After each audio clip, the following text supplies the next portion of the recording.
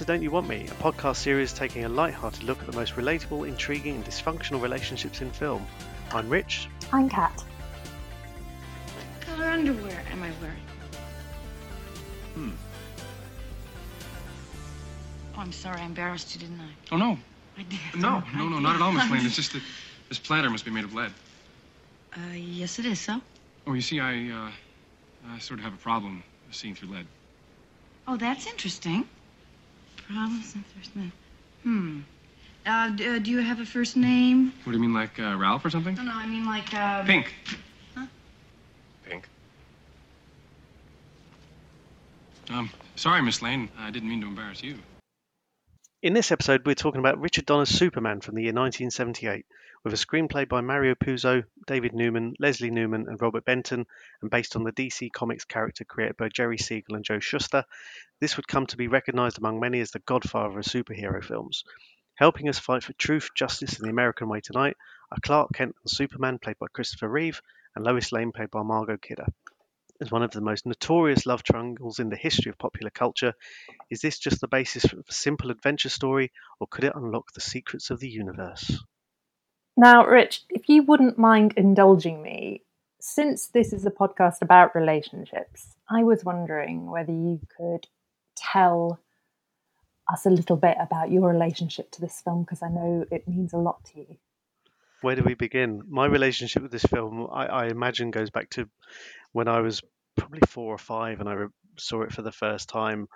And it's one of those films that I've watched more as I got older. And there's just every time I watch it, there seems to be something new that I haven't seen before, or I've read something about it. And having seen it dozens of times prior to this, and now I'm getting to watch it with a new pair of eyes, in the Don't You Want Me eyes, and looking at the relationships between Clark and Superman and Lois. It's easy to forget that Clark and Superman are, in many respects, two different people, and certainly that's how Lois sees them. So coming at it in that way is another refreshing way, because from previous episodes we've talked about some of the reasons why this is interesting, and there's a balance in who's got the power between, it's normally between two people, in this case it's kind of three. But I mean, from your point of view, as someone who hasn't seen it certainly as many times as I probably have, and from a love triangle point of view, how would you see the balance between them, and how do you think it's juggled effectively? That's a big question, isn't it? It's so interesting. One thing that I heard, and you will already know about this, is the section in Kill Bill 2 when they talk about Superman, and they make the distinction between him and the other superheroes, where they say that he is someone that's already in his costume rather than someone that puts on a costume.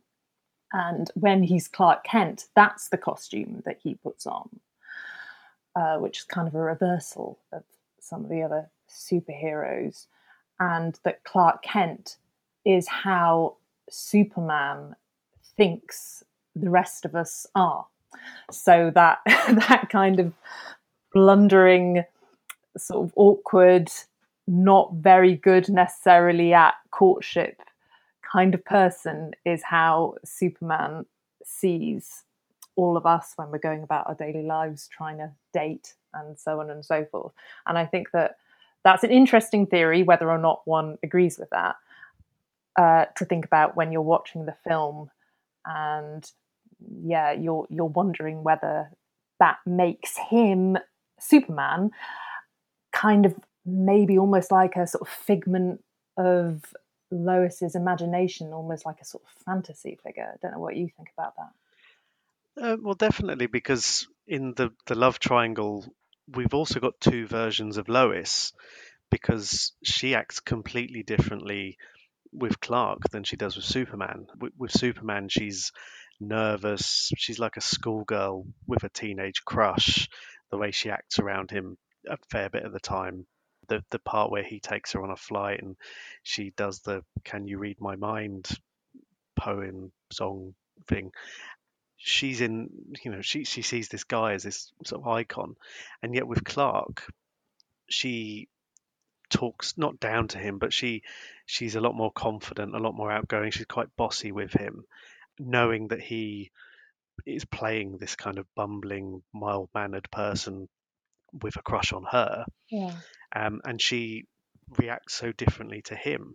And it's strange that the whole concept that Superman is actually the real person, and yet when you see them acting in their various roles in this movie, I find it quite interesting that when he's playing as Clark, he's almost spying on Lois because she has no idea that they're two people, also that they're one person, and obviously that's something that gets explored in the sequel. But at this point, Clark and Superman, two totally different people, and Clark is using the information that she gives him when he's Superman, and also when he leaves the note saying tonight at 8 you'll place a friend, Yeah. because the first rescue sequence he refers to himself as a friend.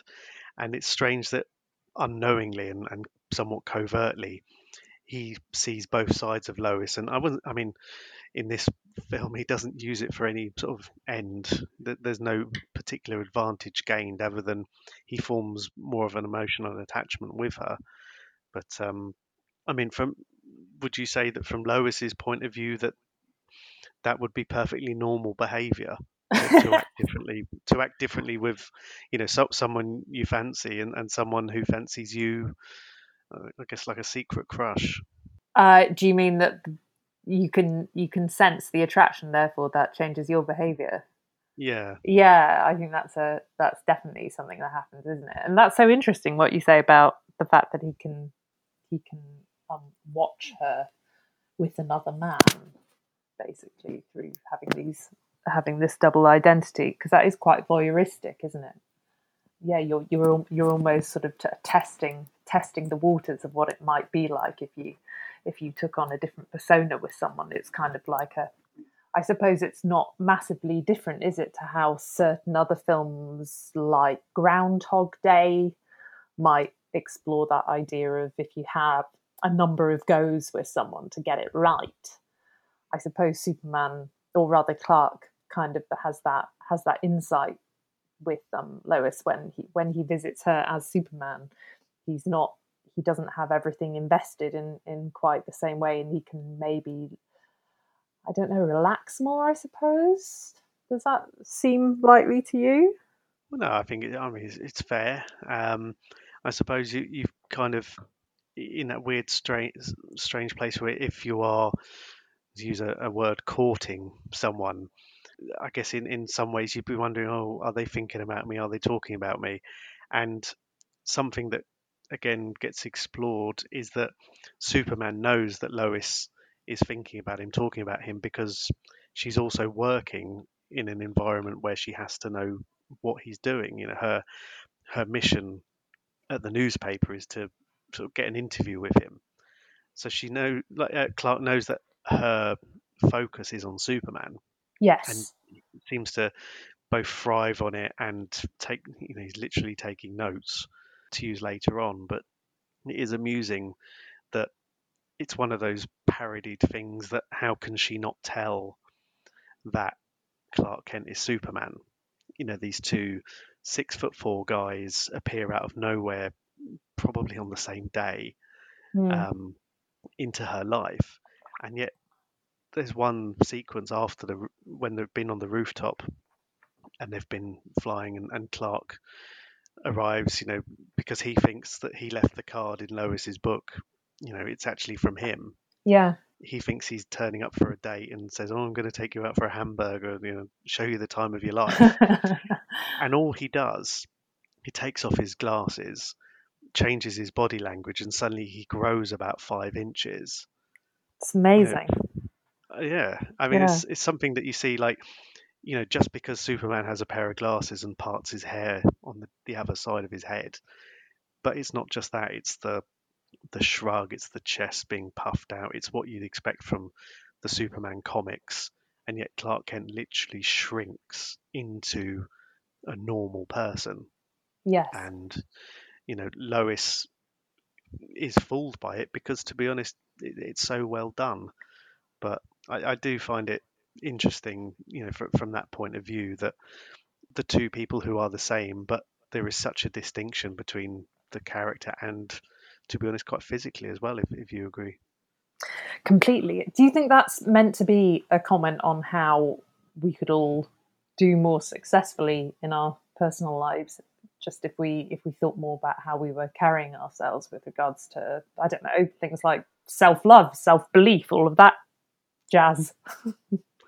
I guess so. I mean, I'm sure there are people who probably get paid a lot of money who talk about body language and confidence and how to portray yourself at a job interview, for example. Yes. And they'll say, I mean, obviously the basic thing is make eye contact, but if you stand up straight and put your chest out and don't slouch, then they're basic things that almost it wouldn't be difficult to sort of have that in the back of your mind, thinking, I feel bigger, taller, more powerful. Is literally like taking your glasses off and becoming Superman. I mean, it's an easy lesson to learn, and you see how much, and it isn't just for Lois's benefit. It's not him trying to conceal himself from Lois. It's concealing himself from everyone, but to do it with the skill, because when you see other iterations of Superman, they don't really do it. No. The most you get is literally a pair of glasses. Yeah. I think that's what loses a lot of the magic, and that's the rapport between Superman and Lois in particular. It's compelling because you see her change, you see him change, just because he's put his pants on outside his trousers. I think that rooftop date is my favourite scene of any superhero film that I've seen. It's so beautiful. It's like the chemistry is fantastic, and there's something really charming about it, and both of them play it really, really with kind of a, I think you could use it as an example of just a simple scene between two people that have great chemistry, that are really making everything out of they're just little flirtatious lines, but I like how she's so convincingly flustered, and how he, even though he's reprimanding her about the smoking and saying that he's not going to drink, there's something about the kind of underlying tension about that scene that I think is really lovely. And do you think is it the benchmark for every date? I think it should be. I mean, I could only imagine having I was going to say having the balls, but having the absolute confidence of someone asking you if you have a girlfriend and saying, if I did, you'd be the first to know about it.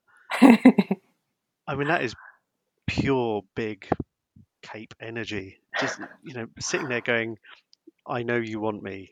It is to play on the name of the podcast. He's got such confidence that she's attracted to him. Yeah. But because it's reciprocated, it works. I mean, you could imagine watching a really awful reality TV show between two people and someone tries a line like that and it goes horribly, horribly wrong. Yeah. As you say, the whole sequence, everything from him arriving to the flight, and of course there's the moment where she slips and everything, but and all the way round to the other side where he flies off, becomes Clark, and she's just completely gone to pieces. Yeah. She's like literally high on Superman. Yeah. If it were anyone else but Clark, you'd feel sorry for him. Yeah. But in his case, she even stumbles and saying that's Clark nice because she can't get her words out. And he gives that little wink of just like, yep, done.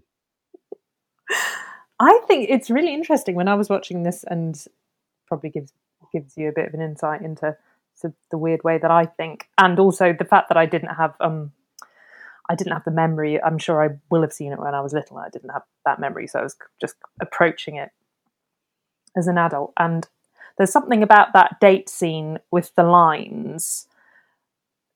I mean, it's so filled with innuendo the rest of your bodily functions are normal. You know, do you have a girlfriend? Do you eat? You do, of course you do. And then the whole, you know, what color underwear am I wearing? And then there's the flight, and you have her monologue. And do you know, and lines like, do you know what it is that you do to me? Here I am, like a kid out of school, holding hands with a god, quivering, shivering. Can you picture the things I'm thinking of? It's almost a bit like something like Justify My Love, but, you know, in a Superman film.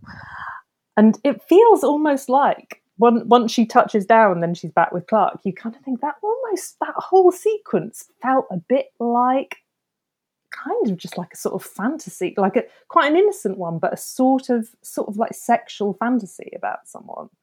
And it has that otherworldly, dreamlike feeling, and then you're back down to earth and you're about to meet someone for a date. Do you know what I mean? Well, yeah, because next time I watch it, I'm almost going to picture it being sung by Madonna. Afraid of who you are.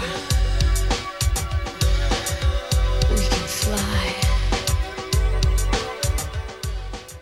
Like you say, I mean, they've gone in from her point of view now, and it shows that she has that reaction to being with Superman, to being with this guy. To put it in one cliche, is like she feels like he's almost out of her league because she refers to him as a god. That gets explored in other stories and Superman myths. I mean, you find that despite the fact that they have such limited screen time, when you kind of go into the technicalities, that this was technically meant to be, that this and the second film are meant to be one story, and they ended up being split in two. Because when you go into the second film and it's all about their relationship in the way that, you know, I'm saying we should do the sequel at some point, but he, spoiler alert for a 40-year-old film, he gives up his powers and all of his powers to be with her, and then it all goes horribly wrong, and because Marlon Brando told him not to do it, and he did it anyway. And the moral of the story is that Marlon Brando's always right.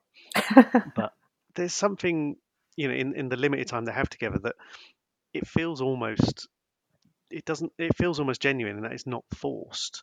I mean, I know I sent you the clips on YouTube. Did you see it going that way, that they'd be so in love at that point that he would be prepared to sacrifice everything for her? Oh, I don't. In terms of Superman, I suppose you get to see that lovely date between them, and then you also get to see a very raw reaction to her death from him at the end of the film. And I suppose there is something about seeing him in that state, and the way they kind of make the decision to show that scene between them, where it leaves you thinking, okay, there must be something extremely significant about the idea of this person needing to exist in order for Superman to be able to continue to do what he needs to do as Superman. I think that really comes across. So it leads from there, doesn't it, that he might want to give everything up in order to be with her. I guess what I've seen is that there is, earlier in the film, he goes through loss in a way that's explored, certainly not from Lois's point of view. Although I don't know if you saw the version, the little girl on the train that he runs past, Yeah, is actually supposed to be Lois Lane. right. Okay. Which doesn't explain the age difference or anything like that, but it's loophole. Yeah. But we've already seen that his parents die when Krypton explodes, and then his Earth father dies of a heart attack, and so he's experienced these bereavements in very different ways. You know, some happened, you know, before he knew, but he found about later on. Yeah. So the fact that by the end of the film, like you said, this scene where she dies, he's in such pain because this is another loss he's suffering. I mean, obviously it's perfectly normal, but he's in a position where, you know, and he can always say to someone, I love you so much, I'm going to turn back time and stop you from dying. Yeah. I mean, imagine being able to do that, but No. it's having that connection and being able to put that into practice. I'm sure people have probably given similar lines to you in the past. But They sung the Cher song to me. Yeah. Yeah, maybe Superman is Cher. What do you think? Oh, gosh. Well, I wouldn't be surprised. You know what Cher's like. Cher manages to do everything at the same time. So maybe so. There's something about their relationship in this film and watching it now, in the moment in time that we're in, that felt quite moving to me, because it's a kind of this sort of wild optimism about society running smoothly. and in this kind of just like good versus evil sort of way, and you have the two of them at the center of it, you know, in that moment early on where he catches her when she's coming off the roof of the building, and he says, you know, I've got you, and she says, you've got me, but who's got you? You know, and it's such a lovely moment. It's so nostalgic for kind of a time gone by. I don't know what you think about that. There's something just inherently it suddenly sort of makes you feel like this sort of quite a lot of pathos about, like, if only life could be like this. Like one of those old films, you know, I suppose on the damsel in distress a little bit, and he's the knight in shining armor, or in blue, yellow, and red shining armor, I suppose. You know, there is while he is put on this planet to protect everyone and to do all this, and it's interesting as a meet cute falling out of a helicopter, and then the helicopter's falling. It's bold. It's not the sort of thing you'd see in a Tom Hanks, Meg Ryan movie. But I think that the way that they've managed to make it work in I'm saying a believable way, but the fact that there is that chemistry between them. Yeah. You know, Margot Kidder's performance.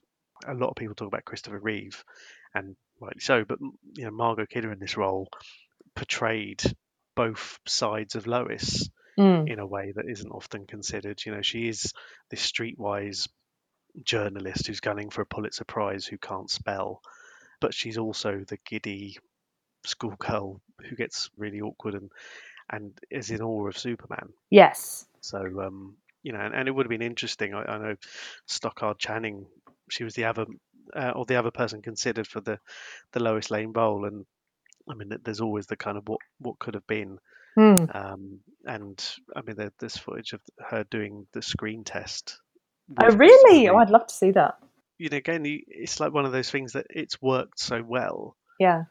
You can't really imagine anyone else doing it. And I guess it's something that not just in superhero films, but in other films where there's, you know, that kind of situation where you have to get that casting right. Yeah.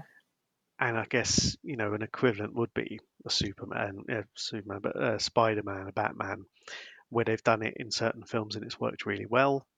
I guess it's easy for us to say Michael Keaton and Kim Basinger, but there's also in the Spider-Man movies with Tobey Maguire and Kirsten Dunst, that works quite well as well, albeit they've completely ripped off the plot where he loses his powers.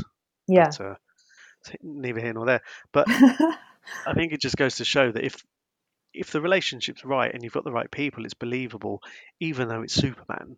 Yes. And it's Clark Kent. It doesn't really matter if it's written properly and it's acted well. I'd be interested to see a version of this without the superhero, and if there was a way of doing it, and there probably is, where you've got basically two people who are different, you know, the same person playing two characters. Yeah. I mean, they'd probably do it as some kind of bawdy teen comedy. Well, one film that actually I did think about when I was watching this, because it came out the year before and was similarly incredibly popular and kind of changed cinema forever in the same way that this did, was Saturday Night Fever. And that, in its own way, kind of has a similar sort of idea to the one that you're laying out now, which is that John Travolta is a completely different person when he goes to the disco as he is at home. And you kind of see quite an awkward person who's quite lacking in confidence when he's not in the nightclub. And when he's in the nightclub, he is basically like a dancing superhero. He just can't fly. But superpower. Yeah, exactly. He's got his suit. Yeah, completely. You know, in both cases, you're like, how the hell did they fit into that? They must not have been able to. They must have followed some very strict diets and had to work out a lot. But in both films as well, another thing that's really interesting is how both Christopher Reeve and John Travolta, they're the ones that are being admired by the camera in both those films. And when it's usually women that are being admired. So I don't mean in any way that the women in this film and in Saturday Night Fever don't look great. They absolutely do. They look beautiful. But you know what I mean? It's the way the camera sort of pans on a body, and you're encouraged as the viewer to sort of, you know, wonder at the spectacle of how kind of like a sort of Greek statue Christopher Reeve looks in his Superman getup. And that's really interesting, because I think that maybe in films in more recent times, since maybe this period in the 70s, sometimes that we've kind of sometimes gone against that.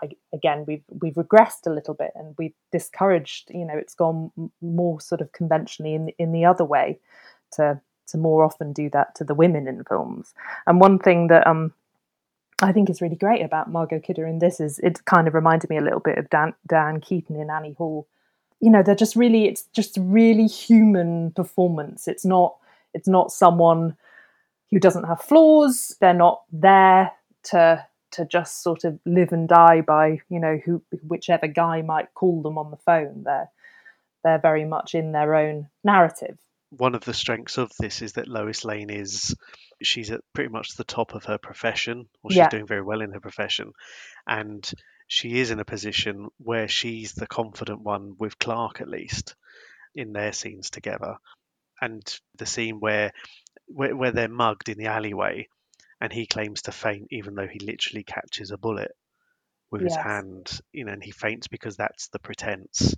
I mean, that scene's so iconic in the way that they literally ripped it off shot for shot in Wonder Woman, except of course gender flipped it. Yes. But it's I think the fact that she's not just she's not there to look at, she's not there as just a token female partner. She's his equal, and she certainly Clark's better in many ways. That kind of adds that extra dimension to the relationships between the two Loises and Clark and Superman, and they play on it at various points in the sequels, but in this it's so perfectly done, and the way that it works, you do believe it. I'd struggle to think of a superhero film where they've got the relationship between, you know, the superhero and the human quite so accurate.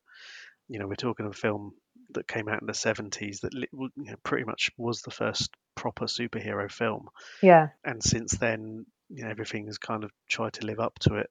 And of course, the effects have changed, the ideas have changed, but the core of the film that is written is spot on.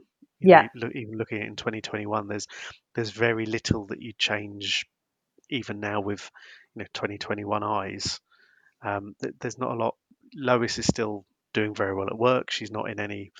There's an equality there that perhaps wasn't that prevalent in films of that era.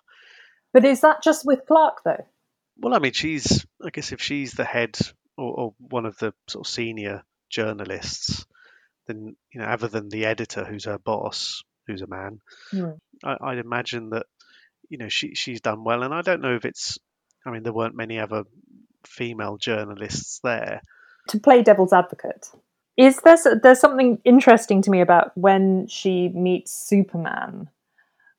Some of those things that you've just been describing about her toughness, her determination, the fact that she, you know, she is incredibly professional, all of those things go out the window when she meets Superman, because actually the questions that she asks him during that day aren't necessarily that professional. She's also kind of wearing sort of like Margot Ledbetter sort of negligee clothing. She does, you know, she's dispensed of her kind of, you know, work clothes. And also there's all of this, you know, the language surrounding the feeling like a schoolgirl.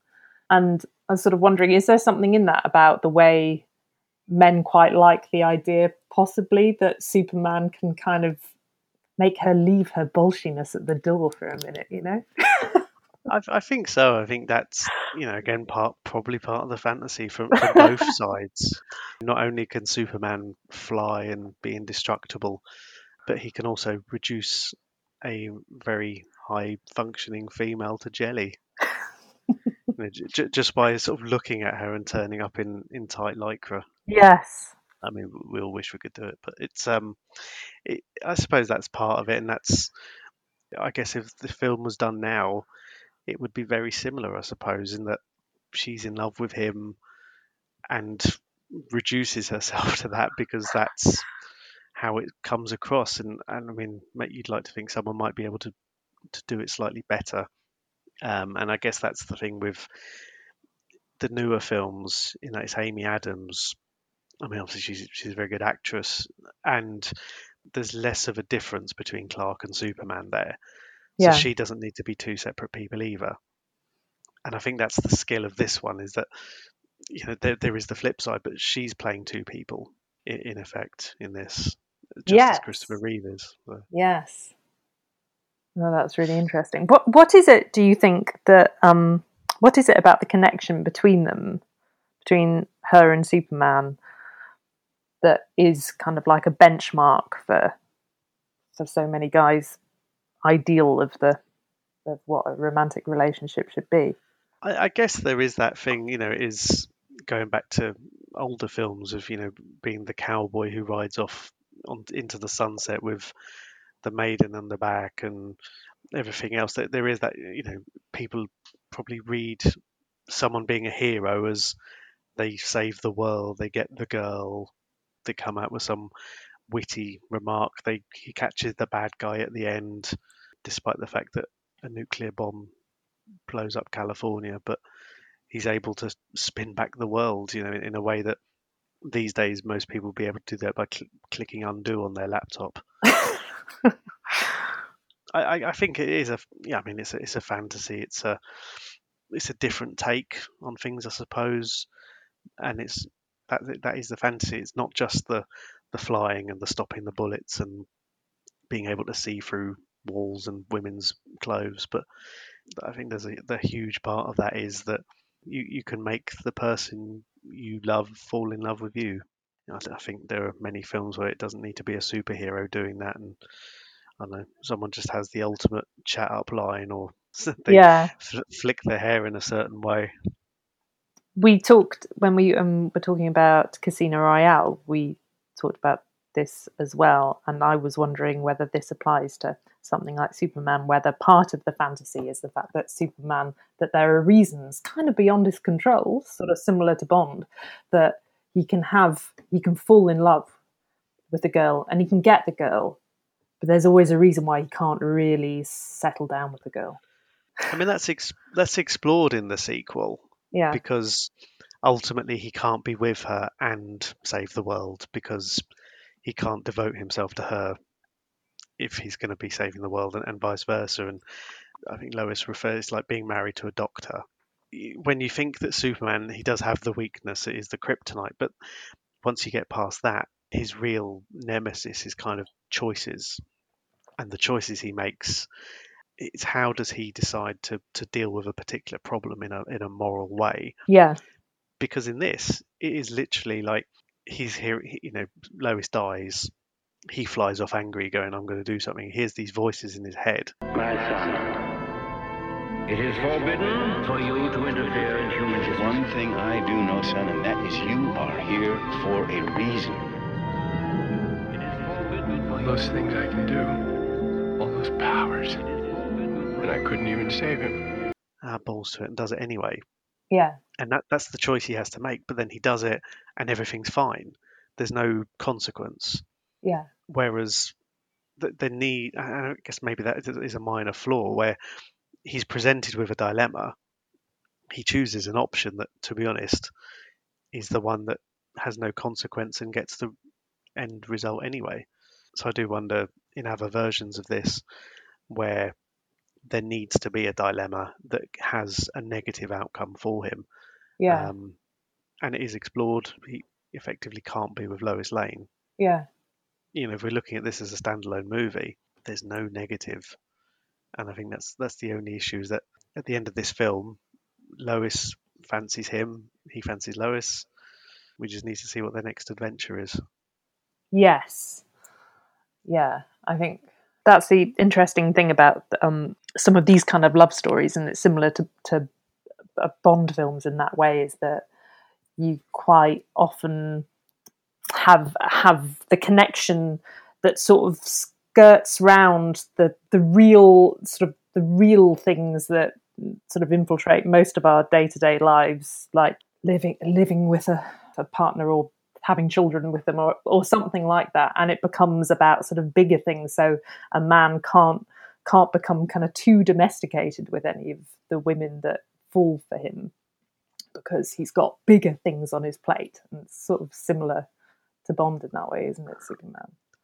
And that's I think sometimes when you're watching it, well, when I'm watching it anyway, I'll kind of, I don't know, but it'll suddenly occur to me sometimes where I'll sort of think, is this all sort of I don't know, like is there a part of it that's sort of anti the kind of the real mess of love, if you know what I mean? I wonder if this was part of the original plan, but they've kind of had to live with, okay, we'll give this percentage of the movie to the relationship. Yeah. And present it that way, because I reckon that's the sort of thing that maybe if they do a TV series, you've got more chance to explore these things. But there is that reality at the end of the day, where can he have his cake and eat it? And according to the end of this film, yes, he can. Yeah. And it's a lovely cake, I'm sure. Any more at home like you? Not really, no. I didn't think so. It feels, because another thing that's striking, just in terms of touching on another relationship, is at the beginning of the film how much his father seems to be significant in comparison to his mother. Yeah, but then there's a whole Jesus thing going on with Superman, and has been since the beginning, and that's kind of the other comparison that gets drawn. I mean, we could probably do a relationship between Superman and his dad, or dads, and how the dad is still present even though he's dead. Well, if you had Marlon Brando as your dad, you'd feel his presence, wouldn't you? Yeah, you would. And again, without going too far into the sequel, for contractual reasons, Marlon Brando was unavailable, and he suddenly developed a very strong bond with his mother. Because his mother was contractually obliged to be there. Right, okay. So that kind of got there. Money talks. Yes. He still tries to do what his dad tells him, and there's a couple of scenes in the extended version of this where Marlon Brando does treat him like a child. It is a much more father-son relationship than than two adults, and you're kind of reminded of that. It's interesting to see, when you look at the relationships, and it isn't just Kal-El, Superman, Clark with Lois. There's, I mean, the villains in this film, and the relationships between Lex Luthor and Miss Teschmacher and Otis as well. You kind of feel like Miss Teschmacher is kept there she's almost like a semi-hostage. Yeah. In her way. I mean, and now there's someone who is sexualized in a couple of scenes in particular. Yes. And Lex Luthor keeps her around. She's almost like a gangster's mole in some ways, but she wants out. And when she kisses Superman, I mean, was that a relationship that you think would be something that stood out for you? Well, the moment where she says to him, he said, why did you kiss me? And she says, because I thought you wouldn't let me later. I thought that, again, that what I was saying earlier about this idea of the women in this film being the ones that are kind of chasing Superman around, sort of objectifying him. Those whole scenes with her and Lex Luthor, they kind of reminded me of a Mel Brooks film, or maybe one of the Pink Panther movies, and it kind of shifts it into that sort of territory. It's pretty funny. I have a question for you. Why does Superman let Lois fall? I think because he doesn't have to. I think there is an element, perhaps subconsciously, of him almost showing off. and reminding her of kind of the peril that she's in and that he's her savior. I mean, Mm. he'd already caught her out of a helicopter the night before, just in case she forgot and hasn't gone through some sort of post-traumatic stress disorder. But it's a weird thing that it brings them closer together, I guess. He catches her and they're kind of in a proper embrace, Yeah. and they're not just holding hands, and it's Mm. almost like he's engineered it. It's some kind of smooth move to get a little bit closer to her. If putting her in fear of her life, if he gets off on that, then he's got issues. Well, if that whole sequence is the thing that I think it is, or thought it might be, which is just Lois's sexual fantasy, then him letting her fall and catching her again, who knows what that is meant to represent. But do you think Superman is a bit of a square? I mean, I think most humans are far more interesting with flaws. He is this ideal. I suppose he's someone that in an ideal world, and perhaps his attitude and his views on life and being after truth and justice in the American way, that they are ideals that we should strive towards. But how they explore that, I think it's kind of left just that he is infallible morally, and this is where the choices bit comes in. But someone like that should be more interesting when they have problems or when they have an outlook on life that is contrary to that. I think you have a lot more fun when he becomes evil or a drunk. Superman 3. I don't know. I mean, do you find that? Did he come across as too much of a goody-goody?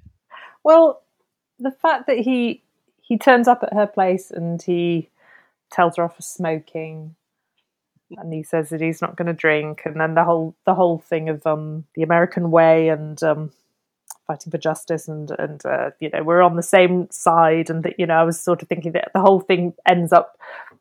I was sort of thinking it was interesting that he's the one that kind of makes her light up sexually, because he's obviously trying to kind of keep her in line. He doesn't want her to hurt herself or do anything risky. But then he takes her flying and drops her. So you can think, well, she could have had a smoke then. I think that was a play on the old comics, because there were advertising campaigns where Superman would be anti-smoking. That's interesting, because I thought it all sounded a little bit like, the sort of after school, the way we used to have those adverts about kind of make sure you look both ways before you cross the road, son, sort of thing. That he's a bit like that in the film. There is partly that, and also partly product placement for Marlboro. Right, okay. Which becomes quite prevalent in the sequel. Yeah, I mean, this film, and I think we joked about it very briefly in the Casino Royale episode. This film and the sequel were very heavy on product placement. Right. Okay. Okay. So, I mean, when Lois checks her watch when Superman's 4 minutes late, it's very clearly a Timex watch. So there's these kind of things. I think the smoking was seen as a parody on that, but yeah, it was. It must be a pain. I suppose that's a different avenue of relationships to go down if you've got someone constantly correcting your behaviour if he can't accept you for who you are. Yeah. Then, you wouldn't smoke. No one will fancy you if you smoke. It's that's a whole different movie. But is that the sort of thing that would put you off if you light up? If they corrected me on my behaviour. So, someone suddenly stands on your balcony and blows out your cigarette or something like that, and points out the risks of cancer. I think it probably would put me off a little bit. I mean, I'm not a smoker, but there's something about. I think that's the only thing is that by that scene you've become fond of Lois and her. She's a gal about town. She's a hardworking New Yorker, and you quite like the idea of having her have a bit of grit, And then when he turns up and she's in this sort of floaty dress, and he's sort of saying, "Oh, don't smoke or drink now, oh, you might get into trouble." You kind of feel a bit like, oh, don't iron her out too much. because there's something about the repartee that is lovely, as we said earlier. It's a bit like screwball comedy, like His Girl Friday or something like that. But you don't, and that's the thing, you don't want Superman to kind of swoop in and be too kind of pro everything establishment, if that makes sense. But I don't know. Maybe. I mean, what do you think? What do you think? Like, how, if you were in that position, would you prefer a girl to be sort of abiding by all the rules? I mean, from my point of view, I think there are certain things. I suppose at that point, smoking was becoming socially, I wouldn't say unacceptable, but it was becoming, and it was an issue around, I mean, beyond health benefits. But I mean, within reason, you should generally try and enjoy that person. And if you feel like you need to change them too much, then maybe they're not the person for you. Yeah. I mean, there's difference. I mean, if it's a lifestyle choice, I'm not suggesting that he should take up smoking to make her feel better. No, and I think it's fine for him to discourage her smoking as well. I don't like, it's. I'm not in any way saying that Superman should be able to see her lungs going in the wrong direction and happily let that happen. I think it would obviously be nice to warn her that was happening. I'm not saying that at all. No, I meant purely on a one-off date basis. Oh yes. That would have been one for the emergency phone call to a friend. He just told me to put my tab out. Come and rescue me. Oh, I think now probably they wouldn't have. Maybe her having pink underwear would be seen as too overtly feminine. I don't know. Yeah, but again, there's something voyeuristic around that, and I know she invites it, which is not an excuse, but there is the element that if he can see her underwear, it just becomes a little bit strange in the modern environment, I suppose. We know he has that power, so what's to stop him just sitting outside I don't know, somewhere where that would come in handy? Yeah, completely. I do wonder if she ever found out if he was faster than a speeding bullet. I do wonder. Do you have any theories about that? Yes, well, should we save that for the other podcast? Okay. I assume then that the rest of your bodily functions are normal? Well, as we shiftily edge back behind our lead planters and strive to make our submission deadlines for the Daily Planet, we leave you with a question. Why is it that we can't get it on with the good guys? I've been Kat. And I've been Rich, and this has been Don't You Want Me?